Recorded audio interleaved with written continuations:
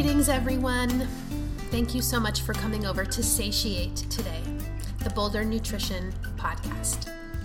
I am Sue Van Raes, your host and founder of Boulder Nutrition here in Boulder, Colorado, where I specialize in women's health, functional nutrition, digestive repair, and food psychology.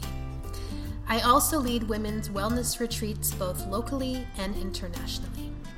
You can find out all about my work at bouldernutrition.com. It's such a great pleasure today for me to have a special guest. I love having special guests on the podcast, and I recently was introduced to today's special guest, Lentine Alexis, and I'm really excited that you're here joining us. Oh, thank you so much, Sue. It's a pleasure to be here. It's so great to have you. Lentine Alexis is a curious, classically trained chef, cookbook author, and former professional endurance athlete. She uses her bicycle, raw life, and travel experiences, as well as organic ingredients, to inspire everyone to dig deeper, live bigger, and more deliciously through food. Before Lentine became a classically trained chef, she spent 9 years as a professional endurance triathlete and yoga instructor, living in Asia, Europe, and the United States, and cultivating a career in international diplomacy. As she found herself in foreign environments, she also encountered foreign definitions of what it meant to fuel life and sport. Her approach to feeding her body and soul was forced to adapt as well. Lentine became fascinated with the way that cooking and eating real food made her feel in her training and racing, and she felt a monumental shift in her well-being as an athlete and as a person in the world. She soon found that the work she longed to do through policy couldn't shine a candle to the kind of change she imagined in the world if we all turned our focus to sharing, enjoying, connecting, and exploring through food. Today, she takes an Ayurvedic approach to creating recipes, menus, and ideas that fuel athletes and adventures for everyone. She writes, speaks, and activates ideas, inspiring healthy lifestyles all over the world. She also shares her pastries and treats and cooking and recipes with others, and has worked with companies like Scratch Labs to develop delicious products and craft experiences that fuel the body and soul.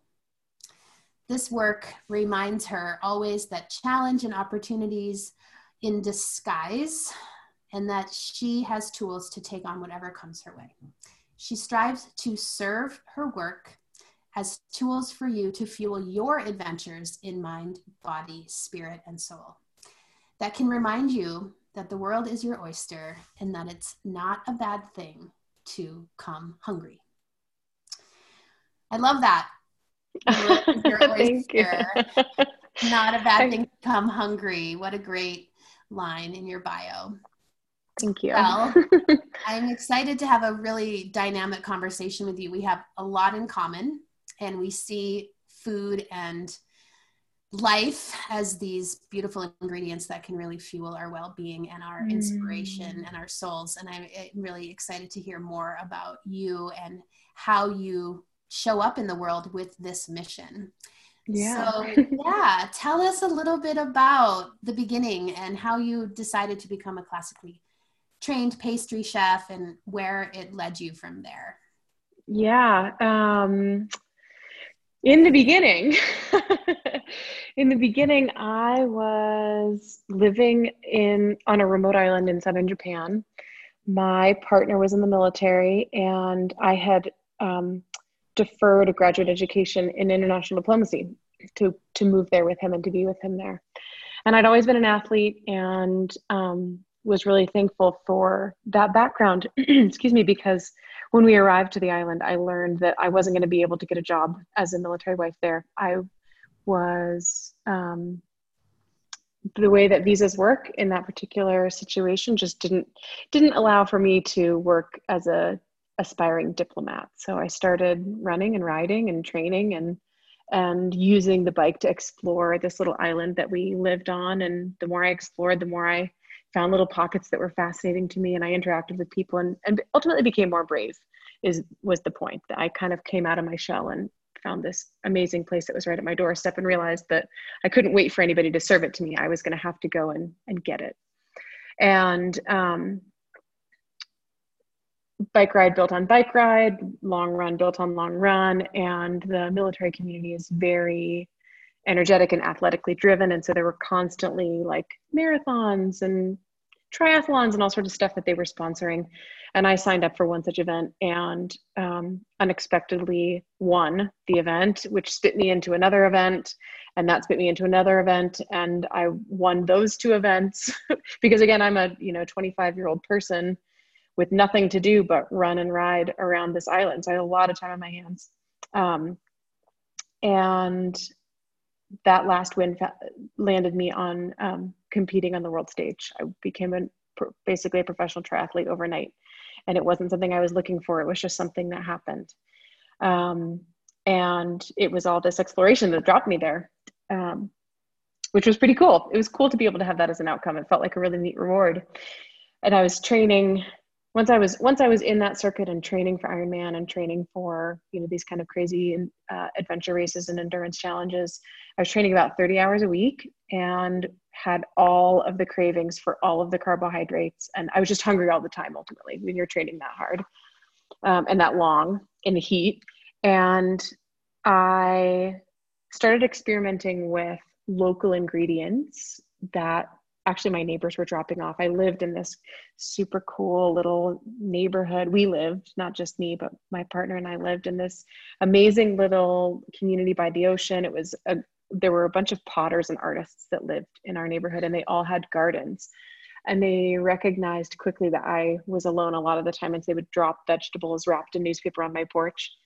And so I started trying to cook with them, and I'd always been a very curious cook, and some experiments were better outcomes than others. But the one thing I couldn't crack really was how to bake, because they don't use the same types of leaveners in Japan. They don't use the same types of flours in Japan. I could find rice flour very readily, but I didn't know how to use it. And what I really, really longed for were like muffin tops and cake. And I knew that I could use sort of healthy ingredients to make these things, but I just didn't understand the science of making the swap. So we lived on that island for 5 years. And so that was a lot of time exploring and playing and cooking. And when we finally left, I enrolled in a baking and pastry program at Le Cordon Bleu and studied as a pastry chef, and came to understand the science quickly of how to substitute for a variety of different diets, and really understood the science of pastry and baking as well as the science of just general cuisine. And I loved the work. I was so fascinated and so fulfilled by the idea that I would go out and go for a big bike ride or a big run and come up with some crazy idea for what I wanted to bake and come home to the kitchen and activate it. And that was where my curiosity really was. I was really, really piqued with that combination of things. Needless to say, when you excel at a culinary program at this particular school, you get spit into an excellent culinary program as a profession. And I sort of followed that breadcrumb trail and ended up working as a pastry chef in a 2-star Michelin restaurant in Los Angeles, running an 8-course dessert tasting menu program and making chocolates and ice creams and using all sorts of crazy compounds to build art on the plate. And it was a really magical time, but it also was a time completely devoid of any activity outside. I was working from something like 10 a.m. to 3 a.m. and I wasn't getting outside. I wasn't getting inspired by the seasons or the smells or the sights or the people or the ingredients. I was just in it. And so I quickly realized that working as a pastry chef in that capacity wasn't going to work for me very well.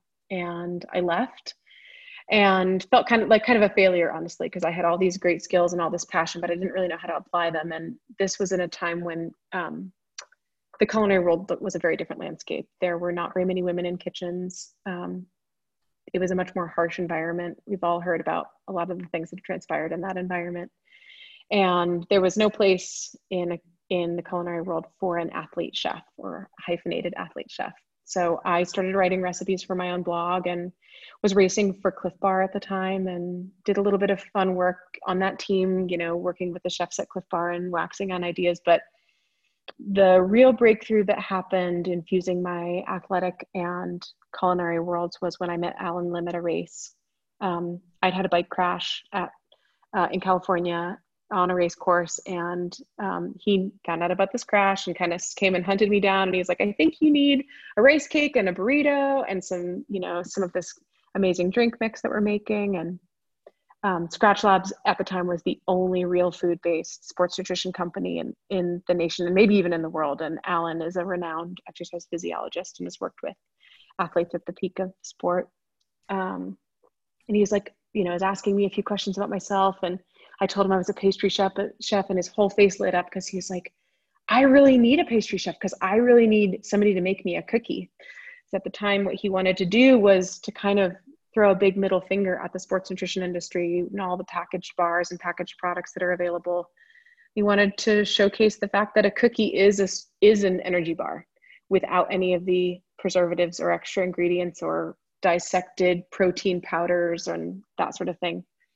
And that was the first project that we did together. Was we created a cookie mix that athletes could mix themselves with the ingredients that they wanted. They could make it vegan. They could substitute in whatever it was that piqued their interest. And that was our answer to an energy bar. And from there, I went on to be the culinary director at Scratch, running.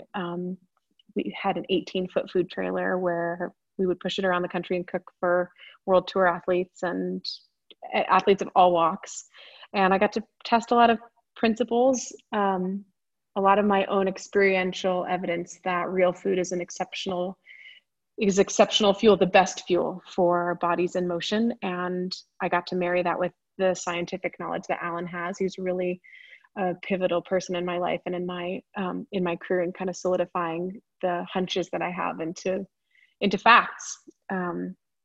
And so that sort of planted me firmly in sports nutrition. And about not 6 years ago, it's now about 5 years ago, I left Scratch and left out on my own, and now develop recipes and menus and curate experiences and help create products and concept ideas for companies in the sports nutrition world, but also in the general food world, and for companies in the sport, outdoor, and adventure industries that want to bring food and experience to life together. Wow. That's the nutshell. That's quite a story, and how many amazing phases that you've explored in your journey that have brought you here. It was many. It was circuitous for sure, but it was very worthwhile. I have people ask often, actually, cool, how did you get, what's the path that I follow to do what you do? And I'm like, well, good luck recreating any of those things, because it was all very much being at the right place at the right time, and ultimately just being very committed to the idea and determined that real food is better than anything else out there. I love that. Yeah. So one of the questions I wanted to ask you, and that I love after reading some of your content in your Instagram, is that you mention adventure and unbridled joy are also ingredients. So I would love to hear a little bit more about this, which just lights me up as well. Yeah. That's a really foundational principle of the way that I cook and the way that I eat and the way that I create recipes and menus for other athletes and just for people in the world. My work is not limited at all to only athletes. And, it stems from the idea that literally everything we consume becomes us. So if we eat a microwave burrito, we become a microwave burrito. If we eat too much cake, we become too much cake. If we eat, a undersalted, overcooked piece of chicken breast, we become that thing. And all of that, those gross shapes that I described in terms of energy come right down to the fact that our bodies take the raw natural energy in the foods that we consume and turn it into power for ourselves. And a part of our nourishment that we rarely account for are the experiences and the emotions that we're devouring at the same time. the idea that the way that we're cooking our food really matters. The way that we are sourcing our food really matters, whether it's an energy rich ingredient or an energy poor ingredient. And I've watched many, many athletes over the years resign themselves to super strict diets that restrict calories or restrict specific food groups because we've labeled them as good or bad. And that's not actually on the food, that's on us. And the unfortunate part about the way that those labels fall is that so often foods that we label as bad are foods that bring us a lot of joy.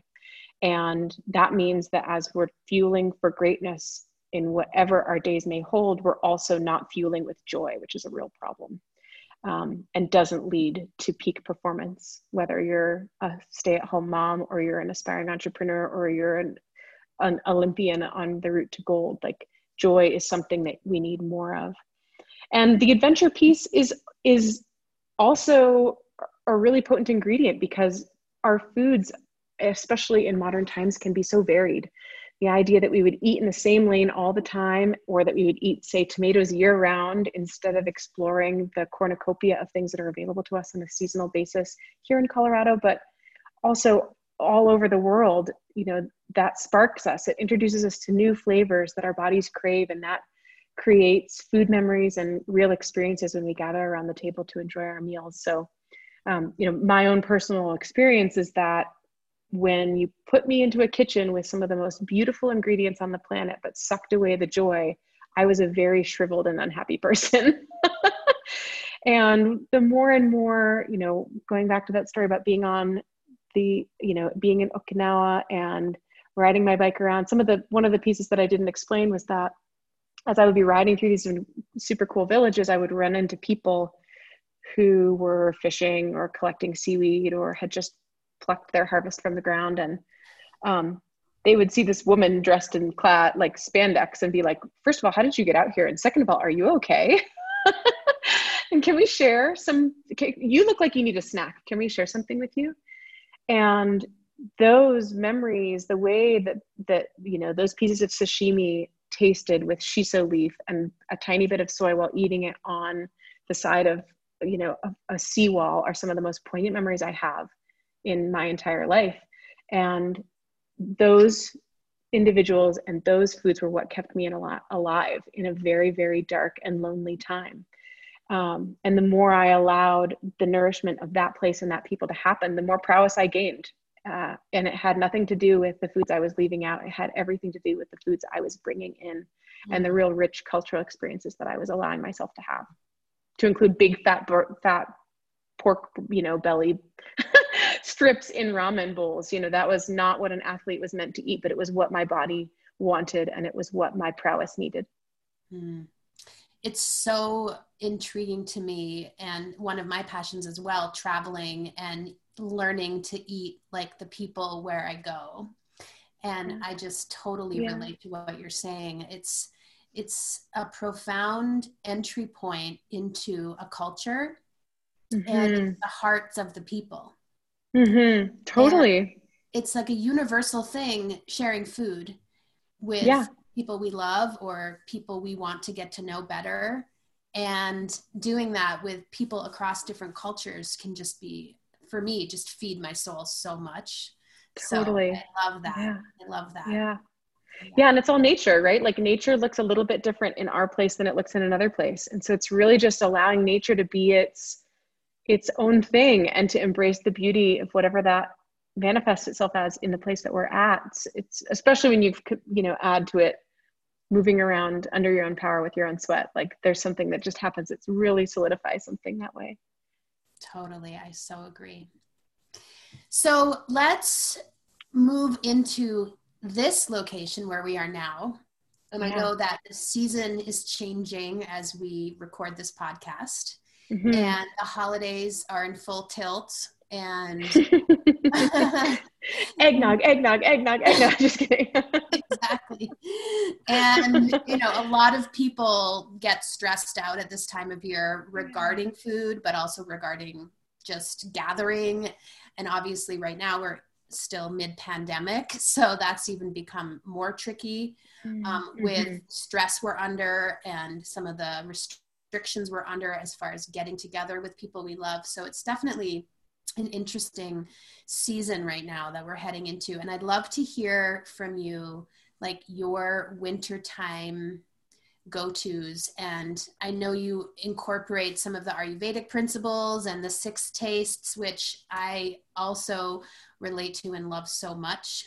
We can get into those in a few moments, but kind of in a wintry, warming time, let's talk about eating here in Colorado and in other places where we share similar climates around the country and the world. What do you recommend? And what do you like to cook with at this time of year? Yeah, well, I was born and raised in Boulder, and then moved away for a long time, obviously, and came back from California, in fact. So I'm one of those transplants. I'm both a Boulder native and a California transplant, and I am so in love with the bounty that we have here in Colorado through the winter. And I think that's something that becomes overlooked because we're not as recognized as other states for our phenomenal agriculture, but I lean super hard through the winter on hardy greens that we can get here from our local farms, pumpkins and squashes. And we have really beautiful, like beets and carrots and turnips, and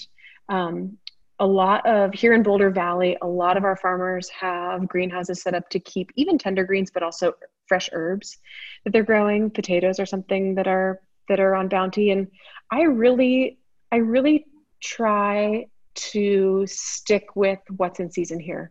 I would say probably through the winter, 90% of what we're eating around my house is from Boulder County. Every once in a while, obviously, I'll run to the store and get broccoli, which is maybe not growing here, cauliflower or something like that, or, pick up oranges, or you can, persimmons are huge. Like, I love persimmons and avocados. But through the winter, I really believe that eating warming foods and eating cooked vegetables, because they're hardy root vegetables, is the best thing for my body. And especially since I'm in motion a lot, the season shifts to winter, but my activities don't actually shift that much. I'm still riding, I'm still hiking a lot. Now I'm skiing, which is a very, energy intensive endeavor. And in Ayurvedic medicine, there's this thought of balance all the time. And really the 3 qualifiers of Ayurvedic health or ultimate well-being in Ayurveda are that we stay connected to the senses, that we stay connected to the seasons, and that we stay connected to ourselves, really our deep seed of who we are and what our bodies need. And that first one, or I guess it's really the second one about the seasons, is super important, and recognizing that the senses get bombarded with cold. All of the, here in Colorado, we've got pretty cold winters, and if we're playing outside, all of the heat goes directly into the center of our bodies. It's not in our extremities, it's in our core, it's in our Agni is high. And if we continue to move through the winter as active people, or if we have still strenuous schedules like the holidays and like general work and just life right now would indicate, our bodies don't have the extra energy to burn through hardy greens in raw salad form. Salads are really difficult for us to digest when it's kale or spinach or collards or something along those lines, raw beets, shredded root vegetables that haven't been cooked. So I basically throw like a big squash into the oven a couple times a week and roast that down and make soups, or use the Instant Pot to make stew and throw tons of greens in there. I even have a recipe for like strictly green soup that's like spinach and kale, and I think there's like celery root and a few other things in there. So I'm definitely getting my greens, but cooked, warming, soothing vegetables, usually sweet flavors and sometimes pungent flavors that will kind of stoke our digestive fire, are all the things I really crave. And that, it's a very short period of time when my body wants just that. And before long, spring comes, and then we have beautiful perky greens that want to be eaten raw again. So, I sort of just lay into it and eat all the pumpkin and think of all the creative ways I can layer beets and root vegetables. And it's something about that really like fills me, not just on a appetite level, but there's something when I was just making Thanksgiving dinner last week, I made a whole bunch of roasted root vegetables, and I made a squash soup, and, you know, all these different ways to warm and nourish through the roots and through the spices and through the flavors. And I'd love to hear a little bit more about the flavors from you if you're up for that, because I know that there is some beautiful wisdom in the Ayurvedic tradition around the 6 flavors, and also how they work together in different ways, how they balance each other, how they can really match our energetic needs and qualities within ourselves as well. And I know you recently wrote a blog about the 6 tastes, and I'm sure that the listeners would love to hear a little bit more about that and how we can implement those into our cooking and into our awareness as well. Yeah, totally. I mean, Ayurveda is amazing in this way because, you know, in terms of like modern American cooking, we cook for enjoyment, but we don't necessarily cook for energetic or overall well-being. But what's crazy about the idea that flavors have nutritive value, which they do, each of the 6 flavors that we can perceive actually indicates a food that benefits our bodies in a specific way. And the more flavors we incorporate, the more we get to benefit from all those different types of foods, which is a really, like, if you like to cook, it's a really breakthrough idea of going, great, how do I mix and match all of these 6 elements to keep me, you know, really vibrant?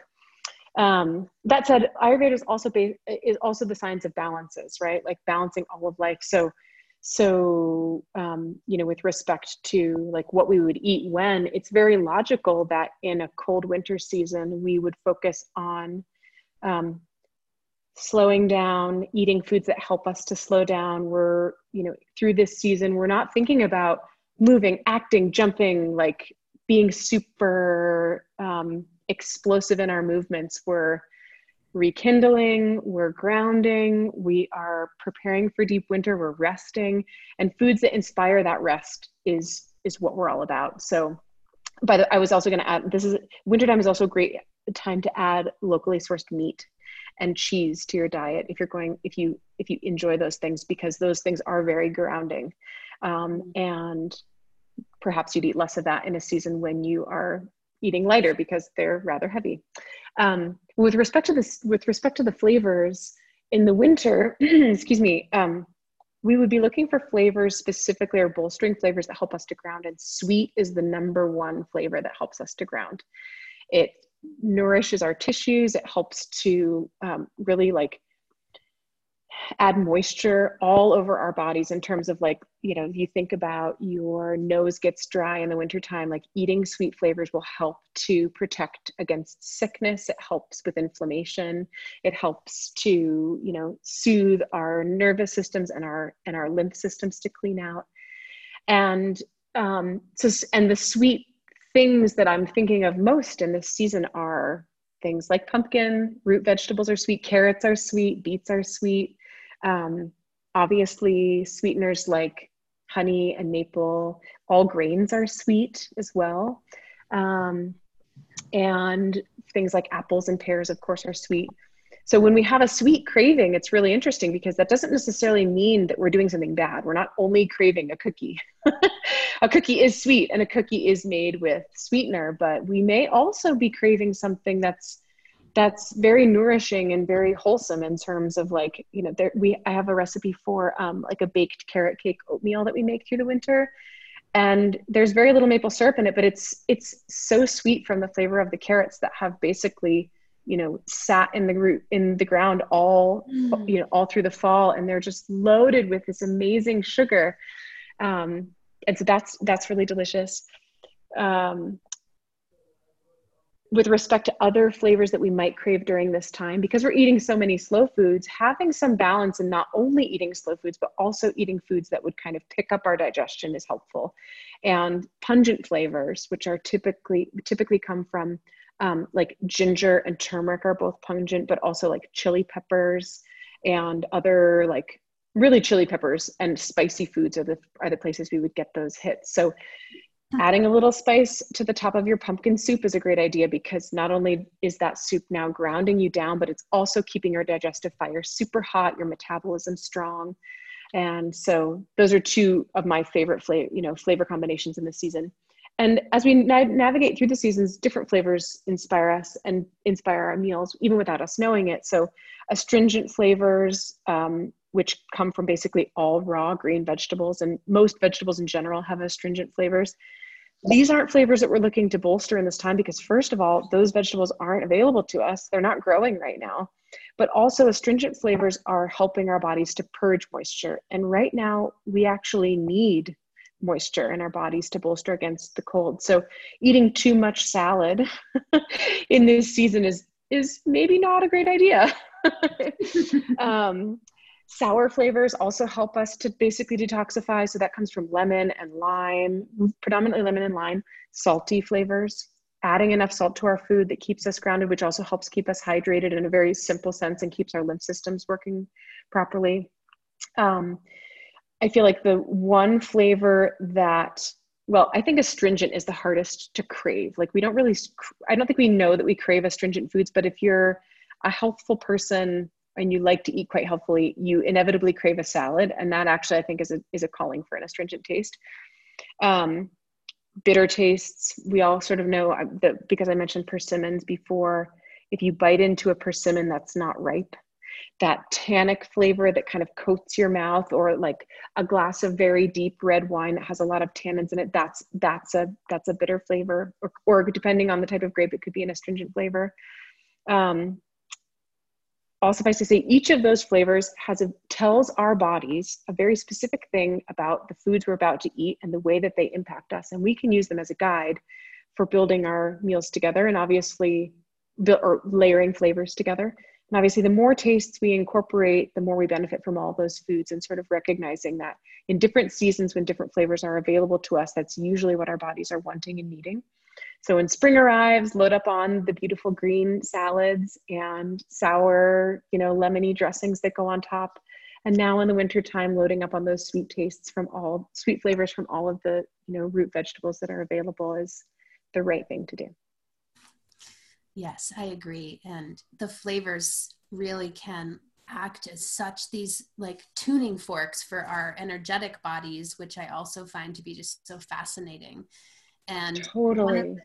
And one of the things I love to do that just kind of reminds me of what you were saying is like taste and build sauces and soups and stews that, have the balance, and we can kind of taste for it just by a simple, spoonful and see what it needs. And it's one of my favorite ways of cooking is to start with the basics and then taste and then add. Mm-hmm. And then it's like, oh, it needs something sour. Okay, what is that? Mm-hmm. Or it needs something salty. What could that be? Or it needs something sweet because I added too much of this, or, to kind of balance it all out and kind of end up sculpting this flavor medley that mm-hmm. is what not only I'm craving in the moment, but usually coming from that seasonal perspective. It's such a fun, creative way of cooking. So I'm really glad to share that. Well, it's so interactive, right? I mean, again, as American cooks, we typically receive a recipe and we cook the recipe and then we taste it afterwards once we've loaded all the ingredients in. But that other piece of Ayurveda, which is knowing ourselves, like my taste buds may need something different than my partner's taste buds, something different than my neighbor's taste buds. And knowing the flavors of the foods available to us and also the flavors that we crave most, and embracing those cravings, again, we've sort of vilified the sweet craving, right? Like, oh, that must mean I'm craving cake. Like I'm such a naughty person, or I'm really craving salt. That must mean I want potato chips or French fries. And those are really very primal needs that we have, and learning how to sate them and respond to them and honor them. And doing that through cooking and tasting and, the adventure of trying new ingredients and going like, oh, cool. Like, by the way, umeboshi plum is very salty. Let's throw it on. Exactly. And being able to experiment in that way. Yeah. It's really empowering in the kitchen to know that you have all of the knowledge within you to create something delicious and nourishing, and that no one has to give you that answer. It's totally within you. And the key is just answering the cravings that your body has. I love that. I would also love to hear it's interesting because a lot of what you're talking about coming from this very whole food based cooking and these very pure seasonal ingredients in the Ayurvedic tradition. Tell me how you bring in your pastry cooking and pastry chef into that in a way that accents it and adds to it, because I do think what you're saying, we have exactly what you said a moment ago. We have interesting stigmas around sweets and especially things like pastries. And I know that you've been asked this before, I'm sure. And that there's a way that you bring it all together in a beautiful medley. Yeah, totally. Well, so the first thing is that people always ask how it is that I can not weigh 400 pounds and be a pastry chef. And the answer is that once everything is allowed on your plate, there's, or in your life, there's a lot less urgency to eat it all, right? Like if I want a chocolate cake, I can make a chocolate cake tomorrow. I don't have to eat the chocolate cake that's in front of me today. And what I can have any cookie I want. So I'm going to make the cookie that I really want.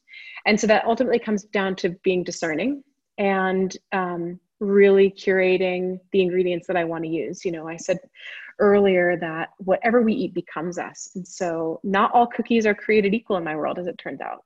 There's definitely a cookie that I know has been created with a ton of love and great ingredients. And there are definitely cookies out there that lack some of that.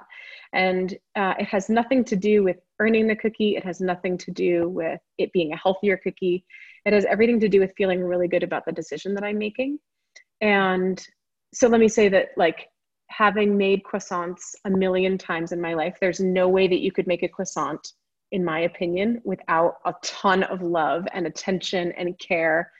If you're making, for myself or any baker here in town, you're layering so much goodness into that croissant. To eat it is sheer nourishment. Not every day. Not every day. And you wouldn't even want it every day. If you allow yourself to have it every day, eventually you'd be like, yeah, I'm pretty sure I want a bowl of oatmeal instead of this croissant.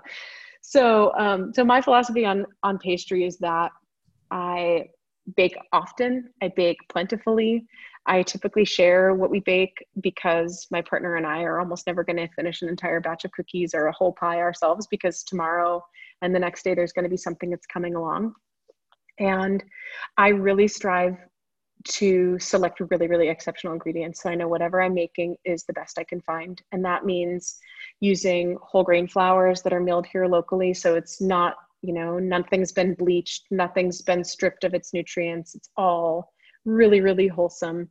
I buy the good butter. I am playing with sweeteners that are, first of all, organic, but also I do a lot sweetener is actually the biggest thing that people get stuck on, because as a pastry chef, you basically recognize that granulated sugar has a place. There are specific things that we do with it in a pastry kitchen that yield a specific result. For example, meringue can't be made with coconut sugar. It just doesn't work the same way because you have other ingredients in there that have been removed. And every once in a while I want meringue, so I use granulated sugar in meringue. But otherwise, I found it very easy to substitute with coconut sugar or with date powder, or date sugar, or maple or honey. And when it fits, I use those ingredients as alternatives. But then as an athlete, there's something interesting about using sweeteners in general and embracing sweeteners in your life. And that is that our bodies in motion, our bodies anyway, are basically taking every calorie and they're turning it into carbohydrates for us to use as energy. Sugar is a very direct carbohydrate. It's very easy for us to uptake. And actually, with respect to hydrating, adding a small amount of sugar to our liquids makes it easier for us to upload electrolytes. So if you're working very hard, the best way to rehydrate quickly is to add a small amount of sugar or maple syrup or something to it. So embracing the fact that that's science. It's not just a guess, and it's not just a sugar craving. It's a real, this is me giving my body the best thing I can have. When I'm out on my bike or on a really long run or skiing all day, I see purpose in including those foods in moderation for the purpose of performance. And so if I'm on my bike and I crave a cookie, that's when I eat the cookie most often, is that, when I'm moving around a lot and as it turns out, if I eat a cookie when I'm out on my bike ride, I don't really crave a cookie when I come home. There's something else for me to eat.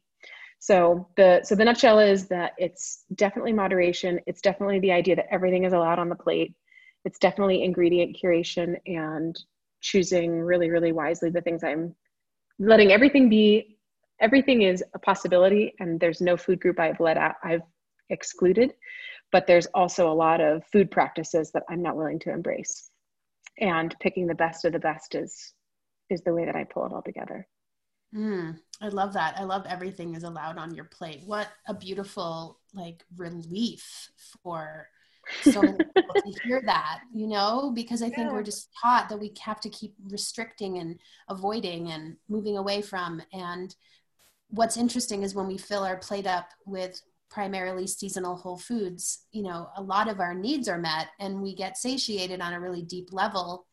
And there isn't as many cravings for gummy bears. Yeah, it really is shocking how that happens. I mean, I think like, you know, I've made an entire career out of creating dessert, and there are rarely occasions when we really crave dessert around here. There's like, you know, a few things we keep on hand, and there's cookies in the house usually for bike rides.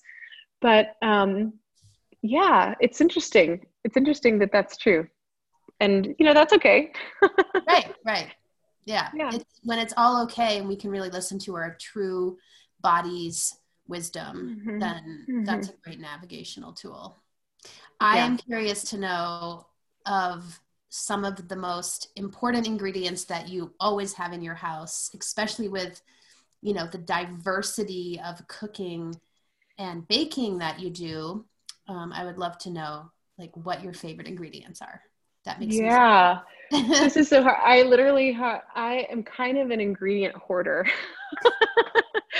And I just love playing with new ingredients, but the things that are definitely always on hand are, the first thing I'm thinking about, because we were just talking about dessert and sweets, is I buy unsweetened chocolate in 5-pound bags. And that's our dessert around here, honestly. Like, it's bitter. It's not sweet. Like you'd think of, you know, candy chocolate, like my partner calls it candy chocolate. I eat it every day and I use it in all my baking. I use it in anytime I'm melting chocolate or adding chocolate to something. It's these beautiful unsweetened chocolate bars. I get them from a small purveyor in Park City. They're the best. And so that's a pretty crucial staple. Maldon salt is another staple. I sprinkle Maldon salt on literally everything that leaves my kitchen, whether it's toast or oatmeal or eggs, whatever. I use a lot of coconut aminos, actually. Meals around here are pretty, you know, because I'm cooking all day, I'm not typically crafting a new meal for us for lunch or something along those lines. So I have a couple little hacks that I use. And sometimes a sauce is literally just some organic rice vinegar and coconut aminos over rice, or to spice up a soup or something along those lines. Bragg's and coconut aminos are two things I use often. What else? I always have like a 50-pound bag of locally milled whole grain all-purpose flour on hand that I buy from the Seed and Feed up the street from us, because I do a lot of baking, and I just am petrified that the grocery store doesn't carry this, and I never want to be able to not bake. And I bake bread for us weekly, so that's something that's always around and lives in our pantry closet. Butter, ghee is on hand all the time. I make ghee every single week, and sometimes more than that if I need to. So I use cultured butter and cook it down, and that's on hand all the time. And it gets dolloped on everything, spread on toast. And what else? That paints a pretty good pastry chef picture. Flour, ghee, sweetened chocolate. And then, you know, I keep a pretty healthy pantry of like, I buy beans in bulk and buy grains in bulk. We eat a lot of vegetarian-based meals, but also we eat meat as well. We eat animal proteins when they come locally, but it just keeps things really simple because I'm always swapping in, you know, it's beans and grains are a very simple and very, you know, complex and complete meal, and they happen really quickly. So It's always fun to see kind of like what I pull out of the pantry, like, oh, cool, I've never played with these before. Let's make something with yellow-eyed cannelli beans. Yeah. Yeah, it's a great go-to meal to have those things on hand for sure. And there's so many ways to, add flavor and add finishing touches to them when we're creating them. I had 2 teenage boys at home for a long time. Now they're both just, recently out of the house, but having grains and legumes around when they were always hungry and their friends were always hungry, it was one of those things I was always like, this is the key to raising teenagers, is you have to have pots of grains and pots of beans. And both my kids love like the traditional Costa Rican gallo pinto type food. Yeah, and I just used to be like good. so like grateful that I could have stocks of that for when their friends showed up in like packs of 10. Yeah. It's a great staple for sure. Yeah. I would love to hear a little bit about your cookbook that's coming. And you have so many amazing philosophies and recipe ideas. And I love your kind of take on food. It's so aligned with mine. And I'd love to hear about your cookbook. What a great Thanks. Yeah, the cookbook is, I think when I left Kitchens way back when, I think what I ultimately wanted to do was write a cookbook. So it's a real honor to finally be able to do it. It will be published in fall of 2021 from Roost and Random House. And it's crazy how long it takes to write a cookbook. I'm sure. Definitely. It's like having a child, only you could actually have 2 children in the amount of time that it takes to write a cookbook. But the book is geared towards energetic, athletically minded people. It's all about fueling our bodies for whatever life throws at us from an intuitive and real food perspective.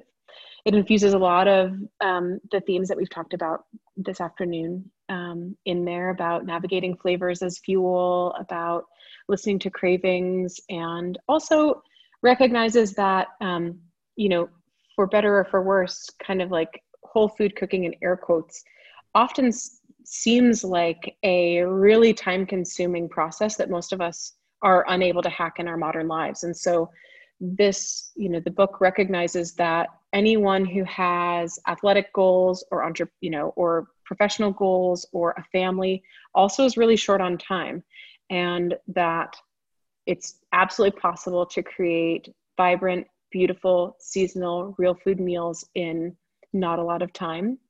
And that leaves more opportunity for adventure. I love it. Yeah.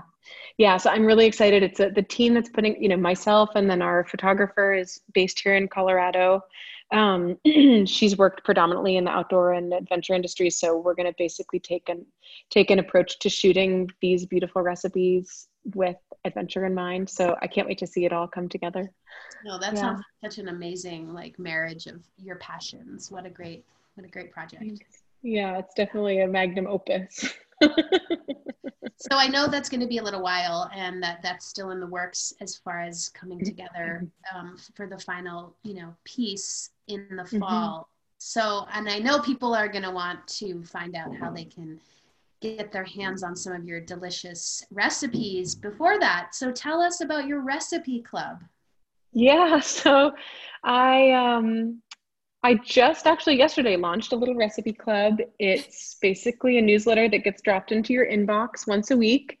And I started the club because I recognized that through these crazy pandemic times, we're all cooking more often, but we all, also being able to have a community that circles around cooking really beautiful seasonal food, especially this perspective in kind of like the sport and outdoor worlds. Everyone's looking for more information about how to eat better and live better. And we also want that to bolster our well-being. And there wasn't a cookbook or a recipe club out there like that. So I decided to start one. So you can follow it. You can join the club at patreon.com/LentinaAlexis. It's just my first and last names mashed together. And every week you'll get a recipe dropped into your inbox, and there'll be other cool stuff too. Like I work with quite a few really interesting partners in the food space. And so we're crafting some cool ideas to do giveaways and product discounts and collaborative cooking classes and some other things that will just help to fuse together these sport and food worlds. Yeah. And then I also sprinkle things all over Instagram. So you can follow me at Lentine Alexis on Instagram.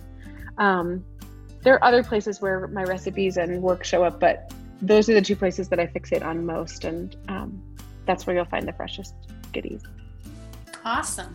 Well, it has been such a total joy to have you today. And I feel thank you. Re-inspired to go into my kitchen and make something fun.